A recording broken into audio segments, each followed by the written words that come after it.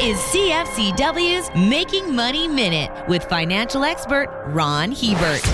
We all know speculators who heedlessly took huge risks and blew themselves up financially. They get all the headlines. What is seldom talked about are the large numbers of people who take zero risk in their lives and end up being virtually broke at the end of the day because their savings never grew fast enough to keep up with inflation. As a result of fear, they never invested in stocks, real estate, their own businesses, or shares in the company they work for because of the possibility of losing money. They got nowhere parking their cash in low-interest savings accounts. Taking no risk can often be the biggest risk of all. For more information, listen to our Making Money show hosted by Ron Hebert and Gord Whitehead at letsmakemoney.ca or cfcw.com.